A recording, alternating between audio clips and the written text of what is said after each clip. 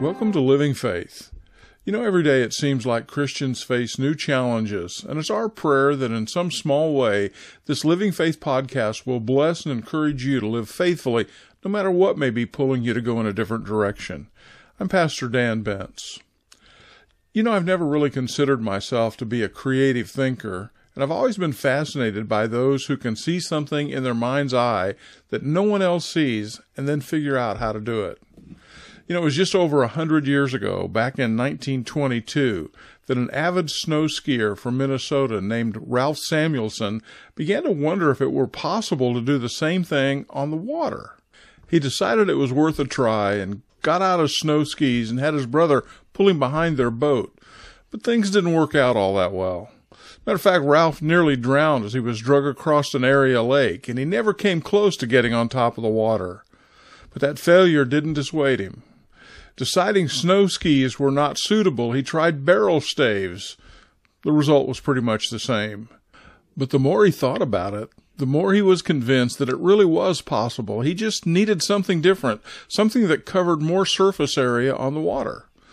So Ralph headed over to a local lumberyard, bought 2 8-foot-long pine boards that were around 9 inches wide.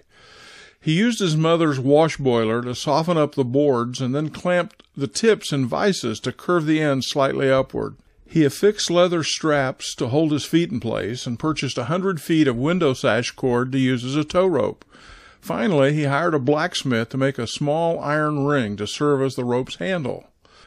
With everything complete and confident that he was on to something workable, he and his brother headed back out to the lake.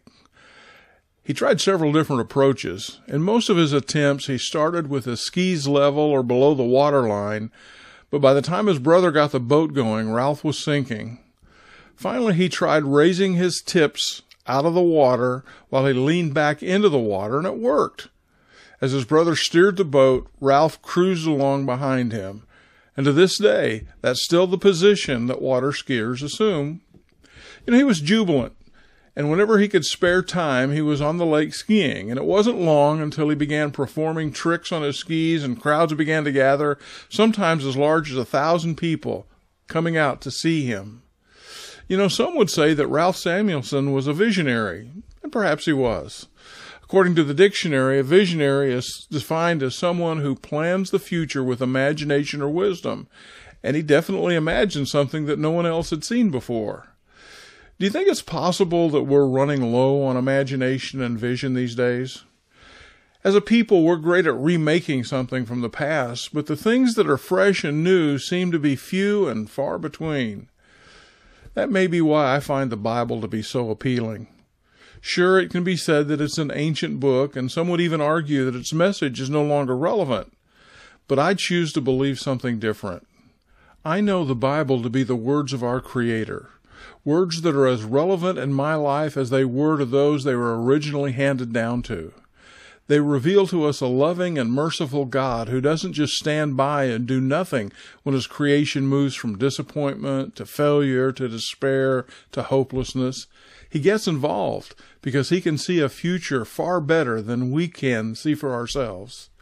In our disappointment, He gently reminds us that all is not lost, that better days are on the horizon. In our failure, He takes our brokenness and restores us in ways we didn't think possible.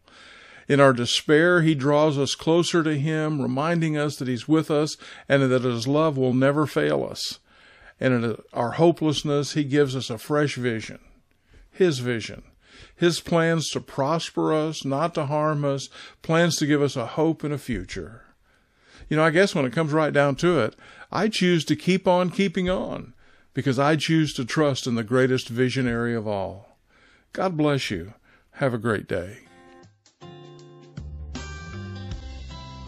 Living Faith is a ministry of Northside Baptist Church in Dixon, Illinois. For more information, go to northsidedixon.com or check out our mobile church app.